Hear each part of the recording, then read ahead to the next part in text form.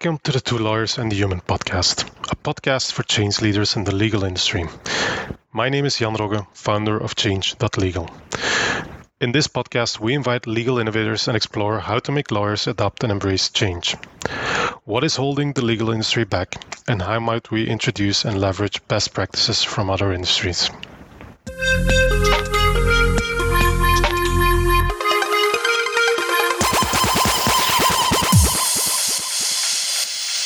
Our first guest and my co-host for today is Martha McCabe. Martha is the founder and CEO of Head to Head, a company connecting Canadian Olympians with Canadian youth, helping those youth to become the best versions of themselves. You can read more about Head to Head on their website, www.headtohead.ca. Martha is currently finishing her Master's in Innovation Management and Entrepreneurship at Queen's University, and you might also know that she's a two-time Olympian swimmer and former captain of the Canadian Olympian swimming team.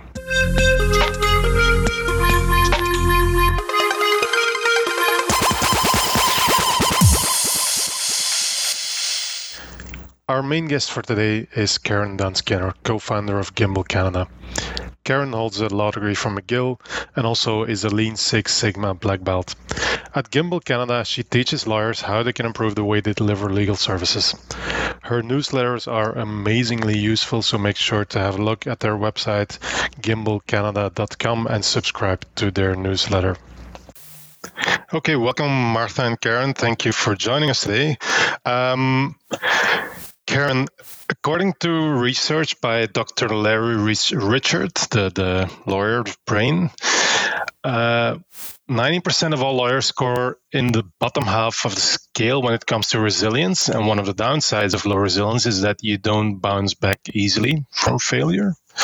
And Karen, you recently wrote a piece on resilience for a book called 50 Lessons for Women Lawyers. So I thought it would be a good idea to talk about resilience with you and why and how this low resilience issue has an impact on innovation in the legal industry. But maybe you can tell us a bit about your story and the story you wrote in the piece.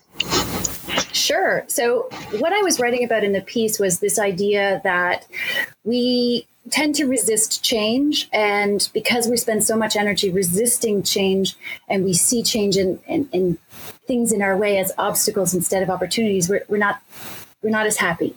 And I became much happier when I stopped resisting change and I just started riding with it, even though the path that I ended up taking was really quite unexpected. My path to becoming a lawyer was really kind of a tortured one because I certainly never ever planned on becoming a lawyer. When I decided to go to law school, I didn't know a single person who was a lawyer. I didn't know anyone who was in law school. I just thought that I had to move away from pure sciences. As I was saying before we started recording, I actually have a life science degree from Queen's, and I spent a lot of time in a lab doing work in immunology and microbiology, which I did love, but I didn't necessarily love all the people I was surrounded by, and I didn't like the environment in the lab, and I was looking for something different. And I thought, okay, well, if I'm not going to go be a doctor, then maybe, because that's what I was planning, and maybe I should try something completely different, and let's try law.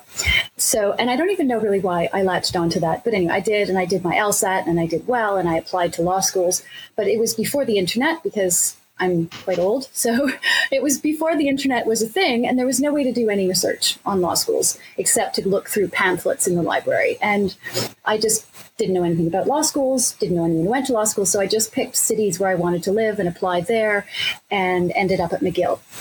And that was actually one of the best things that I could have done. It was a really big shift. Everyone thought I was going to be a doctor, and suddenly here I was in law school. And I loved law school. I loved the way it made me think. I loved the people. I loved the academics of it. I loved the fact that I did at McGill, so it was half in English, half in French. For me, it was fabulous. And so I thought, great, I'm going to love being a lawyer. So I went and I started working with Heenan Blakey, which is a large law firm with offices across the country, but I started here at the office in Montreal and shifted from there to Stikeman Elliott. But although Stikeman is also a very large law firm, I actually ended up in their smallest office.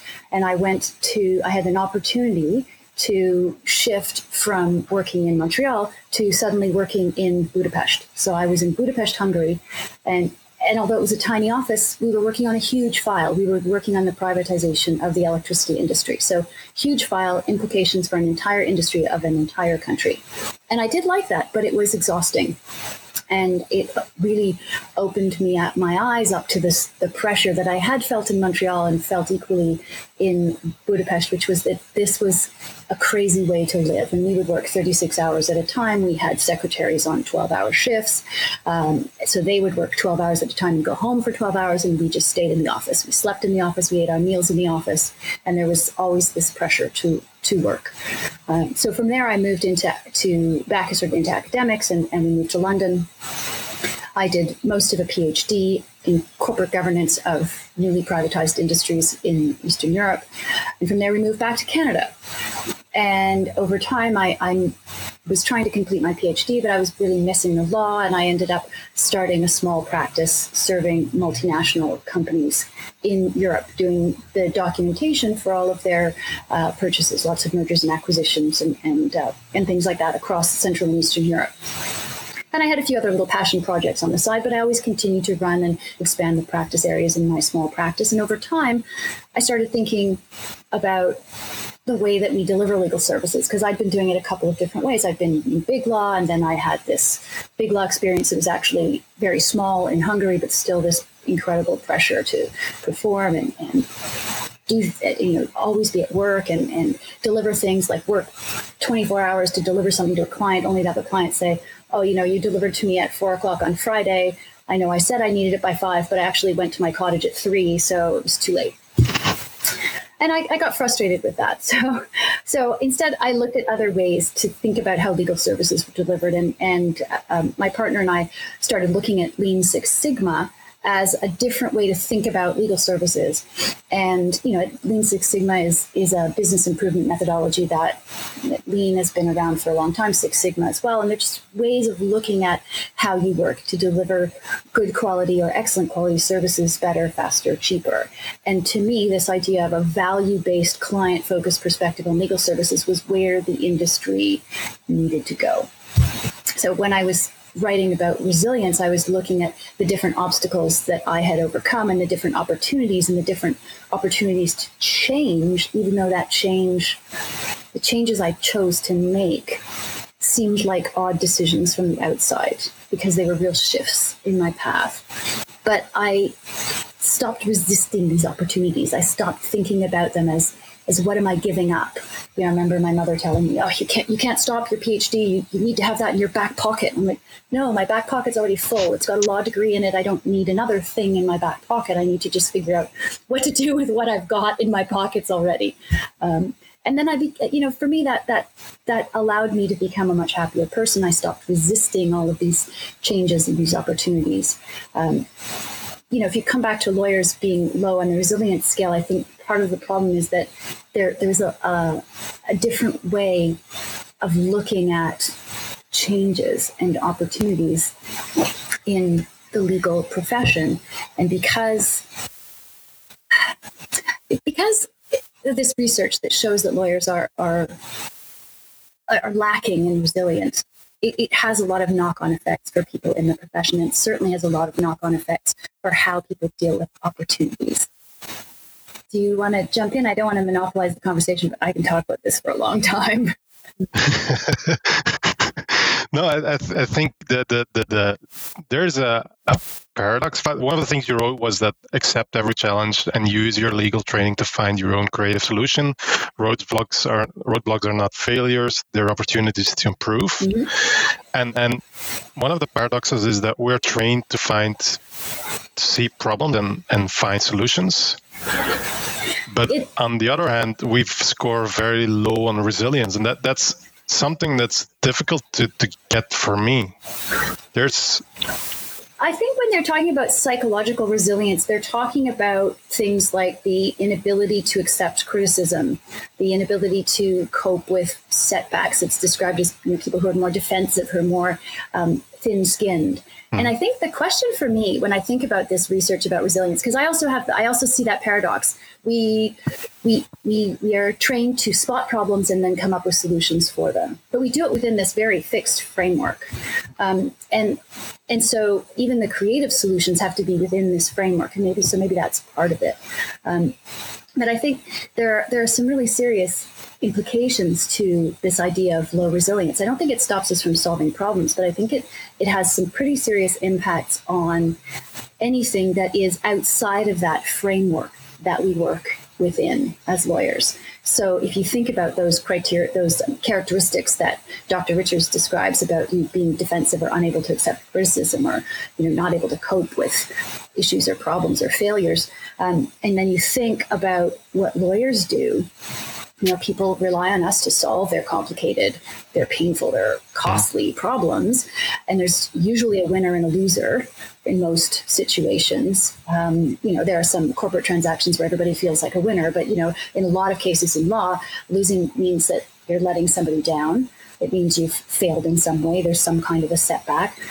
And for people that have this low resilience, it can seem like a bigger problem than it actually is. It doesn't mean you're a bad lawyer because you didn't succeed in a litigation. It may just mean that you had the wrong, you were on the losing side. There was no way you could win. So if you've got somebody who's got low resilience, it's more difficult for them to overcome those problems. And so there's a whole mental health element to this. And I know that's one of the things you had wanted to talk about. Maybe we should jump into that a little bit now. But there's a whole mental health issue around the lack of resilience and this inability to cope with failure that we see in the profession. For me, though, I think what's interesting is to think about this chicken and egg question. Are low resilience people drawn into the profession, or does the profession itself create low resilience people? And that's an important thing to think about, because when you're talking about mental health, or when you're talking about legal innovation, both of them are linked in a way to this idea of failure and inability to overcome failure, inability to come up with a way to overcome your obstacles. And are we as a profession creating this low resilience in people? And I wonder if that's what it is. I read a really interesting article about resilience in last Saturday's Globe, in the Globe and Mail. And it was written by Michael Unger, and I can send you the link if you want. But really, he was looking at years of research around resilience and what it is about resilience, or what it is about our environments or about us personally that allows us to succeed, to bounce back in the face of adversity. And his conclusion is that it really has very little to do with us personally and much more to do with what's outside us and what supports we have outside us. So they were looking at people who were bouncing back or succeeding in the face of disasters like the Fort McMurray fire, for example, or other major setbacks. And in law, it could be a legal setback, or it could be a career setback. And the people who were most successful after these setbacks were the people who had really important environmental supports. So for the Fort Mac people, it was access to bank machines, quick insurance claims, things that allowed them to return to their communities in a much more quickly and in a way that kept some continuity. Maybe their kids were able to go to the same school because they got their house back more quickly, that sort of thing. And his conclusion was, to be resilient, these people needed healthy communities. And that got me really thinking, before I even finished the article, about whether or not law firms are healthy communities. And I have a couple of quotes that I have the paper sitting beside me circled.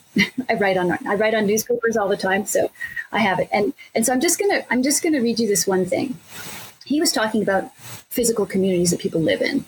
But he says, this is just as true in the workplace, where no amount of personal development is going to help you succeed if your employer offers no support.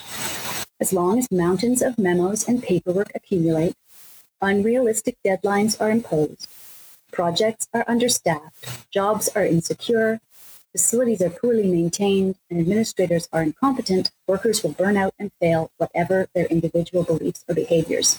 Every serious look at workplace stress has found that when we try to influence workers' problems in isolation, little change happens. And to me, that explains so much about why innovation fails in law firms and works in others, and why some lawyers' mental health is so damaged in law firms and not in others. Yeah, I totally agree. Martha, do you see any parallels with what you're doing? Because you're working on resilience in head to head. Yeah, actually, I have a question, because it's just an interesting parallel here. Karen, you mentioned you were practicing law in Hungary, and probably one of the biggest influences on my life was my swim coach, who was a Hungarian guy. And I would say he instilled that whole life skill of resilience throughout my time training with him. And so I'm actually just curious, did you see, or do you see a difference between maybe even just lawyers specifically in Hungary, that culture of resilience there versus here in Canada? It's interesting that you mentioned that, because when I think about we had a really interesting view onto what lawyers were like in Hungary versus us, because we shared an office. We joined forces with a Hungarian law firm. So in our office were a group of lawyers from Montreal and Toronto, and a group of lawyers who were Hungarian from Budapest. And we worked all together as a large firm, or at that point in Hungary, a large firm. And they had a completely different attitude to life than we did. They thought we were completely insane. They did not understand why we would work past 4 o'clock on any given day. They had a much greater sense of family not obligation to family, or they felt much more comfortable saying, no, I'm just going home now because I have to go see my family. We didn't have that, and we worked really, really hard. And we just we brought our North American approach to work into our Hungarian office. And like I said, they thought we were crazy. And Hungarians had just come, I was there in 1994. So they had just come out of what they called the changes, when the wall came down and everything shifted in Eastern Europe.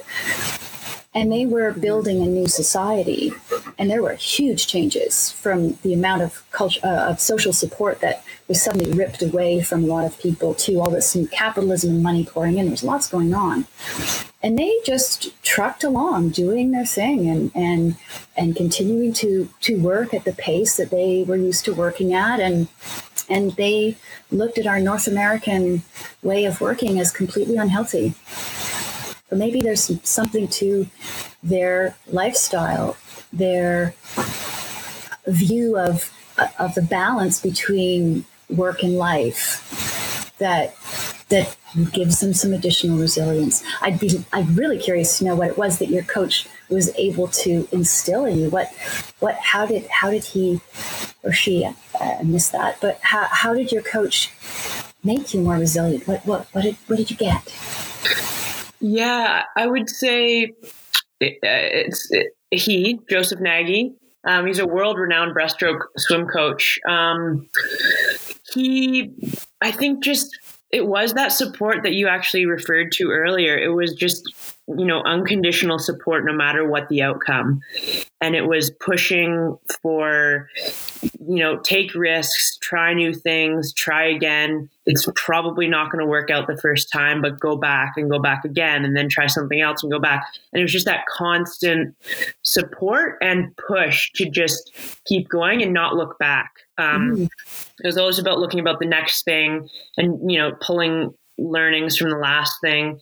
And actually, Jan, to kind of answer your question, those are a lot of the things that I think what we're trying to do with Head to Head. We have the Olympians, out speaking with young people to try and share some of those same lessons and really build that support and show young people that failing is actually, it's useful, and it's probably a very good and necessary thing to do if you want to progress in anything that you're working on. I think you're right. I think that failure is really critical. And when we talk about legal innovation, which is really my bailiwick now, is if people are not allowed to fail, the whole innovation project ends up failing. And that's, people need this space to experiment. And if you bring it back to this idea of developing a supportive culture, or a culture in law firms that is healthier, that gives the supports that people need for innovation. I'm thinking back to the projects that we run. We go into a firm and we look at a legal process or a business administrative process and think of how, and work with them, a team of lawyers or a team of mixed lawyers and business and administrative folks, on how to make these processes work more effectively, to deliver better service to clients, to deliver those services more affordably, or to deliver those services with better margins, whatever their goals are. And in some firms, those initiatives work brilliantly, and in others, they don't. And we're always looking for reasons why they don't. And part of it is that in the firms where they are successful, there is a culture of support. If you think about an improvement project, or any kind of project where you're taking people out of their work, their regular work, to work on your improvement thing, client work is piling up in the background. And in a lot of firms, there's no cover provided for that. So if you're working on your improvement project, you're still, at the end of the day, going to have to go back to your desk and do all the client work.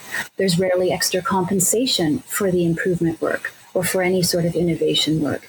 The deadlines that people face don't shift because they're working on some other element of value for the firm, because it's not considered valuable enough that it's not being billed out to clients. So people are always, in an improvement project, always on the precipice of being totally overwhelmed, and they can't put a lot of effort into change because nothing in their environment is supporting that for them.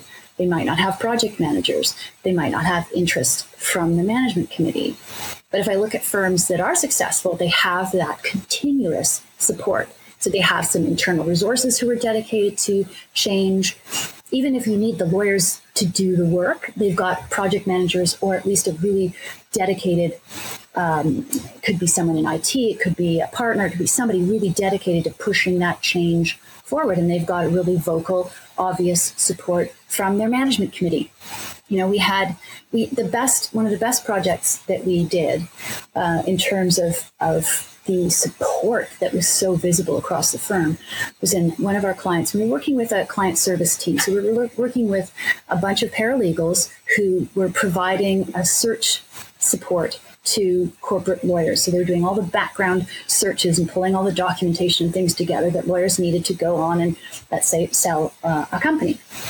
So they were pulling all this stuff together and delivering reports to the clients, to the lawyers. And we looked at how they did that. And over the course of the project, they came up with, let's say, 20 different things that they wanted to change about their process. One of them had to do with a paralegal who had a small limit on a firm credit card that she'd been given. And she would routinely have to purchase 10 different searches from different municipalities.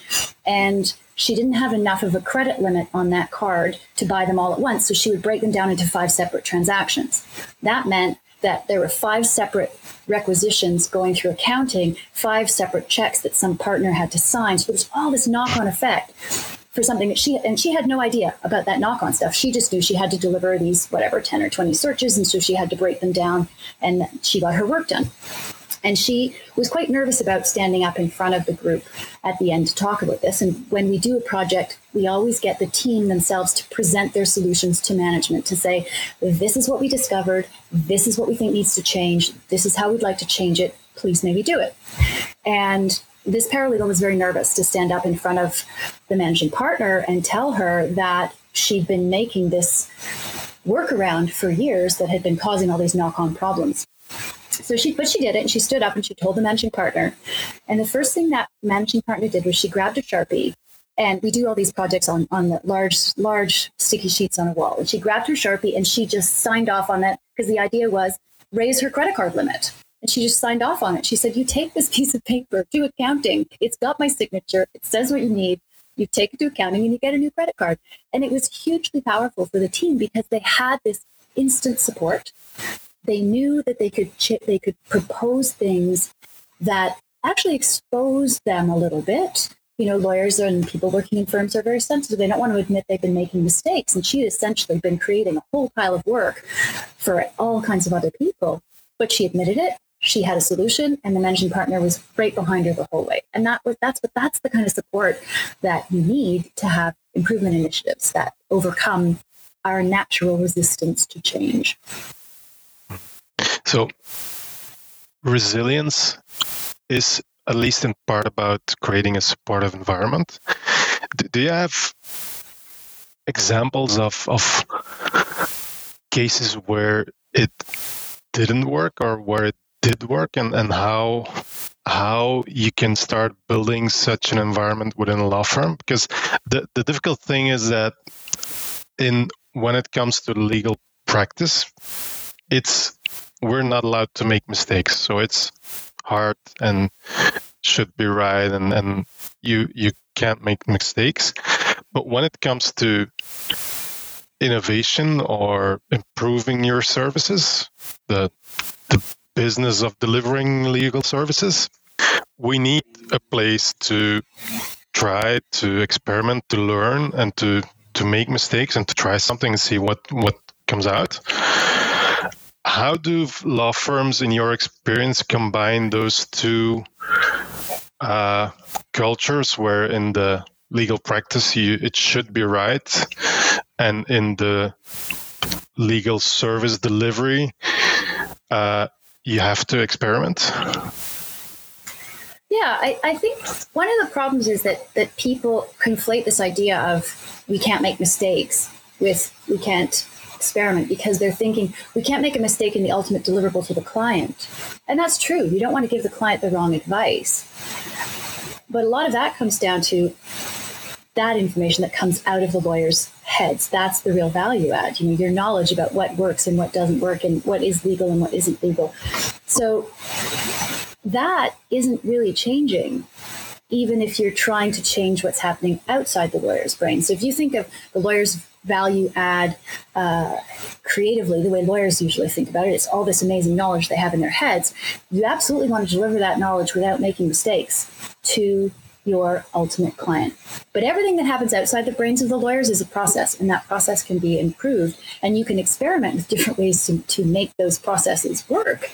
And in fact, if you look at the records from, for example, the Law Society of Ontario, most complaints against lawyers have nothing to do with the actual legal advice and everything to do with all of the processes that surround the delivery of that advice. So maybe it's things are delivered late, or information is released to the wrong person, or they billed me for something that they never told me they were going to bill me for. All of that is process. And I think it's something like 75 to 80% of the complaints made against lawyers are made about the processes and not about the actual delivery of legal work. So if you can get people to understand that what you're talking about improving is the delivery of service, and nothing is touching the high quality of the legal work, of the actual legal advice that they're giving, then you're not really telling people that you're going to experiment in some way with the actual legal advice. You're not experimenting with that. We want them to continue to be able to offer that great legal advice. We just want to find better ways to deliver it. Does that make sense? Yeah, it does to me. Last week we had a discussion with Kat Moon and Kelly McBroom, where there was something parallel, where Kelly said there's a time and a place for experimentation. And when you're training, you experiment, and you should experiment a lot. And that's maybe similar to our process and service delivery piece. And when it comes to race day, you shouldn't experiment on race day. And that's probably, there might be a link there between legal service delivery and legal practice.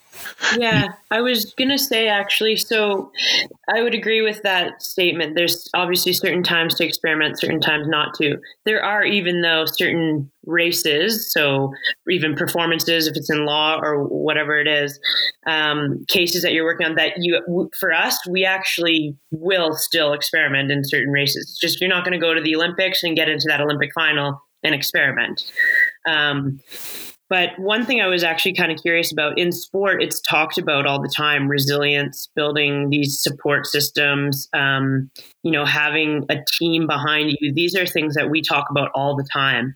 And that's why I think it is just talked about so much in sport, resilience as a whole. I'm just curious, is resilience talked about in law? Like, is this a topic that is brought up and teams are discussing, and that whole concept of having team support and having fellow lawyers and colleagues that are like deep knit teams behind you? Is that something that is spoken about? My perception and my experience is not as much as it should be, and in many cases, not really at all. And I think that's part of what makes law firms sometimes quite unhealthy communities. Someone, I can't remember who, described a law firm as a whole lot of individual lawyers practicing law connected by central heating. We tend to work in silos. There are some practices that really do lend themselves to teams. But even within that, people tend to work on their own little things. And part of that, I think, is the structure of law firm partnerships and the way that people are rewarded and compensated within law. There is a great deal of pressure to just work. And even at the partnership level, it doesn't get any easier. There's still all this pressure to work. There is a growing recognition of the importance of teams and how important those teams are to supporting people in the way that they practice, with respect to this idea of building resilience from a mental health perspective. I think that is really sorely lacking in law firms, in the profession as a whole, not even a firm. I mean, even in solo firms, it's a huge issue. I have one friend, he's a Twitter friend. I have lots of Twitter friends who spends a lot of his emotional energy on finding ways to address the problem of suicide in solo practitioners, because law in those cases can be extremely isolating. And there was a recent case in the United States of a senior partner at one of the top firms in the US. So we're talking huge firm where you'd think there would be supports given. And he committed suicide. And he committed suicide because that to him seemed like the only really, it seemed like a better solution than failing to meet the expectations of his client and of his firm. So he was under so much pressure to deliver on time, and he was so afraid of being late or failing to deliver or whatever it was that his client needed, that he felt that it was easier to die. And that's horrible. That shows an incredible lack, even at some of the largest, most well-resourced firms, of openness, of talking about these issues, of saying, we need to think about resilience. We need to think about this environment that we've created where people are rewarded by how much time they spend at the office. As soon as you start compensating people and rewarding people and advancing them for how much time they spend at the office, then they're just going to sell you time, right? They're not going to take time for self-care. They don't have a support team that is behind them, allowing them to do their work more efficiently and more effectively necessarily. There's just this pressure to work these crazy hours to meet your billable hour targets, which are often quite high, and to put in face time at the office, and to be tough, and to consider your clients to be more important than your family. There's huge time pressure. All of these things are extremely toxic, and we don't talk enough about what it would take to make that firm a more supporting place so that we could have the lawyers within it be more resilient. I don't think that, Matt, maybe you have a different experience. You have practiced law in Europe, and so your experience may be completely different than mine. But from what I see, there is not enough time or energy spent on the resilience at a mental level. Forget the whole innovation piece, but that resilience at a mental level. No, I agree. I think that the pressure might be just a little bit lower in Europe. We didn't have to do 2,000 hours. We had to do 1,800. Okay, that's not much lower. But there, no, I think mental health is as much as an issue in Europe as it is in North America. Or there's a lot. I know a lot of unhappy lawyers who are not happy with what they do. So that it's an issue. I don't think it's something that people talk about a lot because there's still some kind of a stigma. But yeah, it is an issue, and my question is how would you, maybe to both of you, how would you define success when it comes to increasing resilience? Is there a way to measure increased resilience? You can measure mental health, but resilience isn't just about mental health. It's also something that it's a trait that allows you to become a better lawyer and deliver better legal services. So how could we define success and measure results when we try to improve resilience by building better support networks? I think that I'll answer from a law firm perspective, and then I would really like to hear Martha's perspective for how you measure it in sport. But, from a law firm perspective, I'd be looking at, if you put some of these supports in place, do you have lawyers who are more involved in some of the innovation projects? So do you have lawyers who are coming up with more ideas about what they could change? Do you have lawyers, paralegals, legal assistants who feel free to say, hey, you know what, if we did this a slightly different way, it would have this impact. It would have a better impact. So I'd be looking at what kinds of changes the firm is making and where those changes are coming from. And that's what I'd start measuring. How many projects are they actually completing? It's quite, what we find is that in some firms, they are quite keen to take on a project in a particular practice group, but they're very bad at implementation. So I'd be looking at how many projects they follow through on. People can come up with great ideas, but they need to be able to follow through on them. So that means that you have to have a culture where people are able to make some mistakes and learn from them, where they can pilot things out. And, even if they start really small, we tell our clients to start small, because if they practice on some small, low effort, low cost improvements that have a big impact, and they experiment with a few different ways to, maybe the way that they deliver a particular service to a client, or maybe it's the way that they book their conference rooms, or maybe it's the way that they do their expenses. There are lots of little things that you can get people to start thinking about.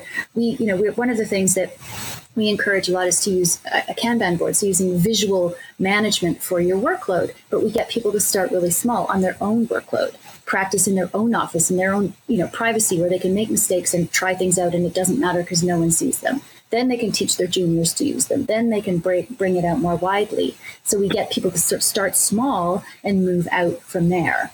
And so I would think if you want to measure whether or not you've built a culture that supports change, you need to be looking at how many changes are being thought of, how many suggestions are being made, and how many projects are being completed.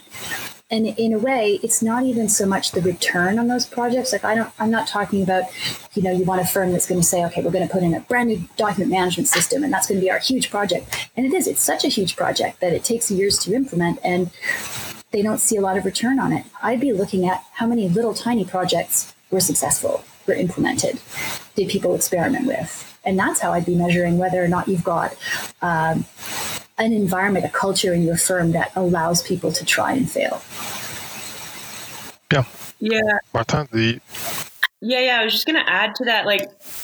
I think to kind of measure that from my experience, which is obviously a totally different kind of venue, I think having a group of people who are really willing to take risks and are not afraid of failing. And so obviously, like we've been talking about, that comes from that increased support.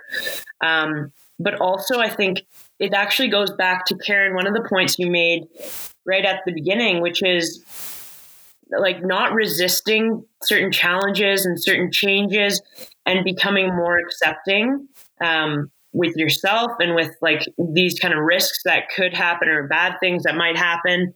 And that you kind of mentioned at the beginning allowed you to be more happy. And I think having that attitude and being more accepting will kind of trickle down to all these other things where you are then willing to take more risks. And instead of necessarily seeing all these as failures, you're seeing them as, positive challenges, and you just have this better, like more optimistic outlook. I think that kind of is that culture of really just being more resilient when you have all those little pieces in a row. And especially when you have multiple people with that outlook, I think that only helps build even more resilience, if that makes sense. I agree. I think that it builds on itself. You know, if you've got a couple of people experimenting, trying something out and it works, or it doesn't work, but there's no bad consequence. Like if it doesn't work and nothing bad happens, then other people around go, oh, okay, I could try that. And if it didn't work, I'm not going to, lose my bonus or whatever it happens to be. So I think you're right. I think that if you get if you get the ball rolling, in effect, which is what we try to do with a lot of our projects, we often try to start on the business and administrative side of a firm because it's not client facing. And so the lawyers don't instantly think they're going to be somehow disadvantaged in front of their clients if something goes wrong. And then you get the ball rolling on that business and administrative side, and suddenly the lawyers are like, oh yeah, that worked, and I could try it too. It's just having enough. It's almost like there's like a tipping point. You get to a point where there are enough people in a firm that are willing to take that chance and say, yeah, we're going to try it. If it doesn't work, that's okay. Then you do build a stronger tendency, I think, towards innovation. But I think to me, it still comes back to this idea of communities, because that's building a community of people around you who will look at you and go, oh yeah, well done for trying that, as opposed to, oh God, that didn't work. Absolutely. I mean, at the end of the day, we're human beings and we need connection and we need each other to progress in anything. Like we've seen that just through evolution alone, right? So I think that's just a key component of resilience and just like anything that humans want to move forward on. Yeah. So I think the conclusion I made is that if we want to increase resilience, we should create unconditional support networks and allow people to make mistakes or fail or experiment and do something, take risks, and to make sure they take risks and try to encourage people to do it. I wanted to add one thing, which to me signified a really big hope or a positive that I see in the legal culture. And it has to do with Mr. Justice Gascon, who is one of the judges of our Supreme Court. And a couple of weeks ago, he went missing. And I don't know if you remember reading about it in the news, but it's a pretty big deal when one of your Supreme Court justices goes missing. And when they found him, he opened up about the fact that he had depression and anxiety, and he had a panic attack that led to his going missing for a few hours. And instead of being condemned for that, he received some very vocal support from Chief Justice Wagner, who welcomed him back onto the bench. And yes, Mr. Justice Gascon is retiring, but until he retires, he was welcomed back onto the bench, despite the fact that he'd been very open about his depression and his anxiety. And in previous generations on the same court, we had a justice who was forced out of the court because of depression, and he received no support. So I do think it's showing that there are some shifts and some really important cultural shifts. And if we have the highest levels of our justice system saying nothing makes you bad at your job. Being depressed is not going to make you bad at your job. Being depressed or having anxiety doesn't mean that you shouldn't be a justice. Then it creates more of a healthy community. So it goes back to this idea of there are people who are able to be open about suffering a setback and overcoming it. So to me, it was a great example of how there is a culture of change in our profession. We need a lot more of it, but having it at least start at the highest levels of our justice system was really refreshing to see. Yeah, I think you guys have both said it really well. It takes talk at all levels, and especially at that leadership level, to start anything moving in that right direction and to build that team support and community support and acceptance of all of these things that we've been talking about. So I think it's good to see that it is moving in the right direction. Okay. Thank you very much, Martha and Karen. Talk to you soon. Thanks, Jan. Thanks, Jan. Take care.